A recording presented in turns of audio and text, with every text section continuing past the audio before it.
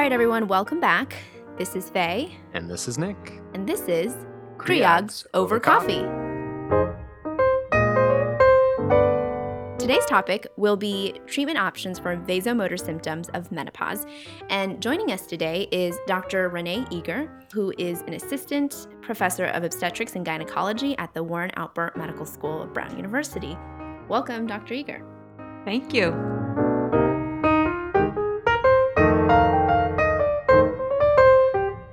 All right, so today, as Faye said, we're going to talk all about menopause. So we've defined a couple learning objectives. First, we'll define menopause. Then we're going to identify cardinal signs and symptoms of menopause. Next, we'll identify non-hormonal treatment options for the vasomotor symptoms of menopause. Then we'll go on to the FDA-approved indications for the use of hormone replacement therapy. And finally, we'll discuss prescribing options for HRT. So let's jump right in. Dr. Eager, can you tell us a little bit more about what exactly menopause is and why should we care as OBGYNs? On average, women spend over 1/3 of their lives in menopause. So having a good understanding of this phase in a woman's life is important for an OBGYN to know. Menopause is the permanent cessation of menstruation occurring after 1 year of no menses. In North America, the median age of menopause is 51. Dr. Eager, what can clue us in? What are the cardinal signs and symptoms of menopause? Well, there are ones that you've obviously read about previously, such as vasomotor symptoms, vulvovaginal atrophy, and concomitant urinary symptoms. But in addition, women experience sleep disturbances and occasionally adverse mood changes. So vasomotor symptoms, to start with those, are often called hot flashes or hot flushes or night sweats. They are sudden episodes of intense heat, which usually starts in the chest or the face, then spreads through the body. These events are usually accompanied by sweating, flushing, chills, clamminess, anxiety, and occasional heart palpitations. Pretty much misery. So hot flashes can interfere with sleep, causing chronic sleep disturbances. A typical hot flash will last anywhere from 1 to 5 minutes. The symptoms often begin during what we call the menopausal transition, which is when there is a decline in estrogen levels, but not yet a complete absence. Up to 80% of women in menopause or the menopause transition will experience vasomotor symptoms. Symptoms last on average for 7 years, although the frequency and the intensity of symptoms may decline over time.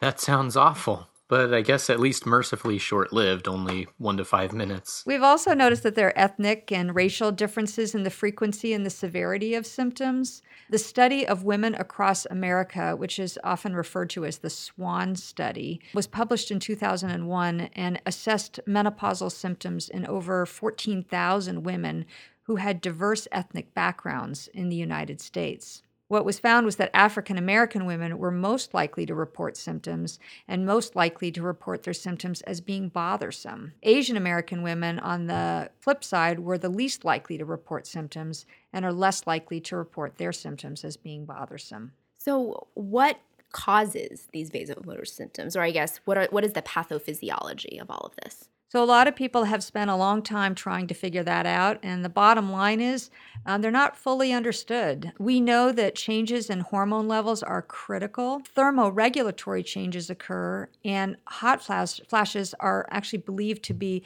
thermoregulatory heat dissipation events, but the exact mechanism is not entirely known.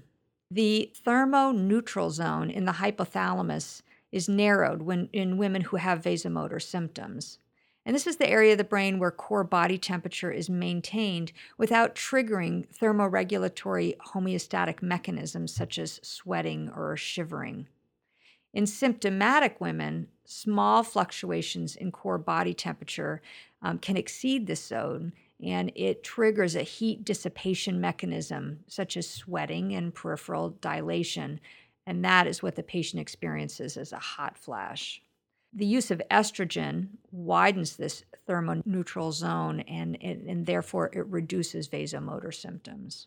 So, Dr. Eager, moving on from hot flushes, what about vulvovaginal atrophy symptoms in menopause? I find that a lot of my own patients are struggling with. So, vulvovaginal atrophy is a symptom or a sign of menopause that actually has been renamed as being the genitourinary syndrome of menopause for a couple of reasons. It was renamed because it more accurately reflected the actual symptoms that patients experience. And in addition, was felt to be a sort of socially more acceptable terminology to be using when describing those symptoms. Vulvovaginal atrophy or genitourinary syndrome of menopause is another well documented consequence of the hypoestrogenic state associated with menopause. The symptoms of this include vaginal dryness, itching, irritation, dyspareunia, urinary symptoms, or dysuria, and frequent UTIs. And it seems like they're pretty frequent in women as well. Yes, they are. There's a prevalence of about 10 to 40% of menopausal women will experience genitourinary syndrome. And what actually causes this? So, the cause of these symptoms is lower estrogen levels, which leads to a loss of superficial epithelial cells in the genitourinary tract, and that in turn leads to thinning. The loss of vaginal rugae and elasticity occurs as a result of this. There's narrowing and shortening of the vagina. And a consequence of this is tearing and bleeding. There's also a loss of subcutaneous fat in the labia majora, resulting in narrowing of the introitus, a fusion of the labia minora, a shrinking of the clitoral prepuce and urethra, and the vaginal pH increases, which alters vaginal flora, placing the vagina at risk for infections. The vaginal walls decrease the production of vaginal secretions, and that in turn leads to dyspareunia. So, now that we've kind of gone over all the symptoms and signs of menopause and we've defined it, I think we should get into the meat of this topic, which is the treatment options for these vasomotor symptoms. Can you talk to us a little bit about the different types of treatments? So, lifestyle modifications are really an appropriate first step in addressing vasomotor symptoms. This can involve something as simple as controlling the surrounding environment as much as possible. So, keeping a room cool, especially while sleeping, is a first step. Dressing in layers, drinking cool drinks, using portable fans, and avoiding personally identified triggers such as alcohol or spicy food. Weight loss can be helpful as obesity has been shown to be associated with an increased frequency of vasomotor symptoms. That being said, aerobic exercise per se has actually not shown consistent decreases in vasomotor symptoms. Other non pharmacologic therapies have been identified, can show some possible benefit.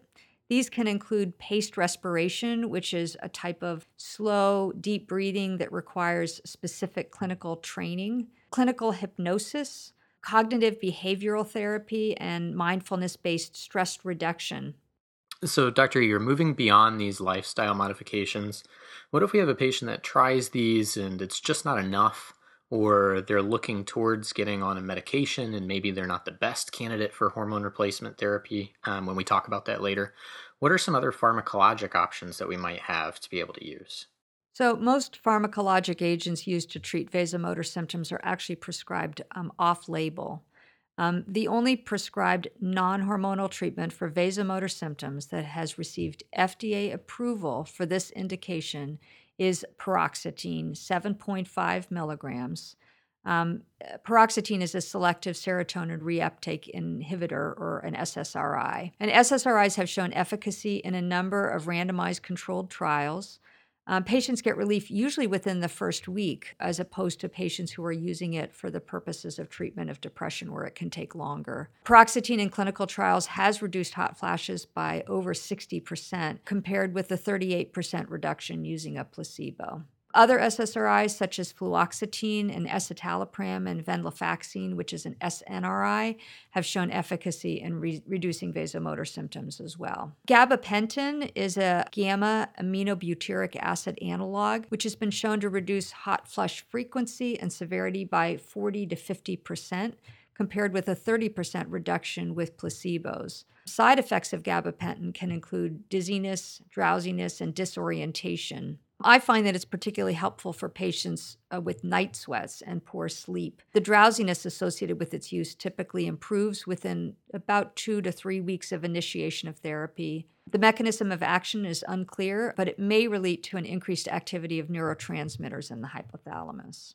And finally, clonidine is an alpha-2 adrenergic agonist, which may help vasomotor symptoms by reducing peripheral vascular reactivity. It may also act centrally by lowering hypothalamic norepinephrine levels and raising the sweating threshold in symptomatic women. Side effects for clonidine would include dry mouth, insomnia, and postural hypotension. Great. So I think that's all the time that we have for today in terms of talking about menopause, vasomotor symptoms, and the non-pharmacologic treatments, as well as the non-hormonal pharmacologic treatments. That being said, let's go ahead and summarize. Sounds great. So we started off this episode with Dr. Eager describing to us that we all should care about menopause.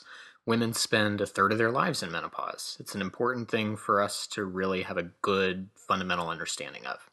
We also define menopause as the permanent cessation of menses occurring after 1 year. In North America, the median age is 51. We also discussed some of the cardinal signs and symptoms of menopause. These are things like vasomotor symptoms, things like hot flashes or night sweats. We talked about vulvovaginal atrophy or the genital urinary syndrome of menopause, as well as sleep disturbances and adverse moods. Then we talked about lifestyle modifications as an appropriate first step in reducing these vasomotor symptoms of menopause. A lot of these focus on surrounding the controlling environment, so things like portable fans, dressing in layers, keeping the ambient temperature of the room cooler. And finally, we touched on the non-hormonal pharmacologic agents, things like paroxetine, which is an SSRI. We also talked about things like fluoxetine, escitalopram, and venlafaxine. We finally touched a little bit on gabapentin as well as clonidine in the treatment of vasomotor symptoms. All right, and once again, I'm Nick. This is Faye. And this has been Creogs Over Coffee.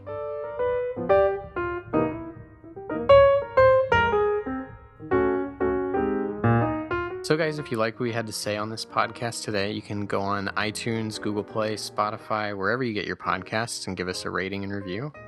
Be sure to follow us on social media. We're on Facebook at Creogs Over Coffee. We're on Twitter at CreogsOverCoff1, and you can visit our website for more resources at www.creogsovercoffee.com. And finally, if you have any suggestions or any topics that you'd like to hear, you can email us at creogsovercoffee@gmail.com.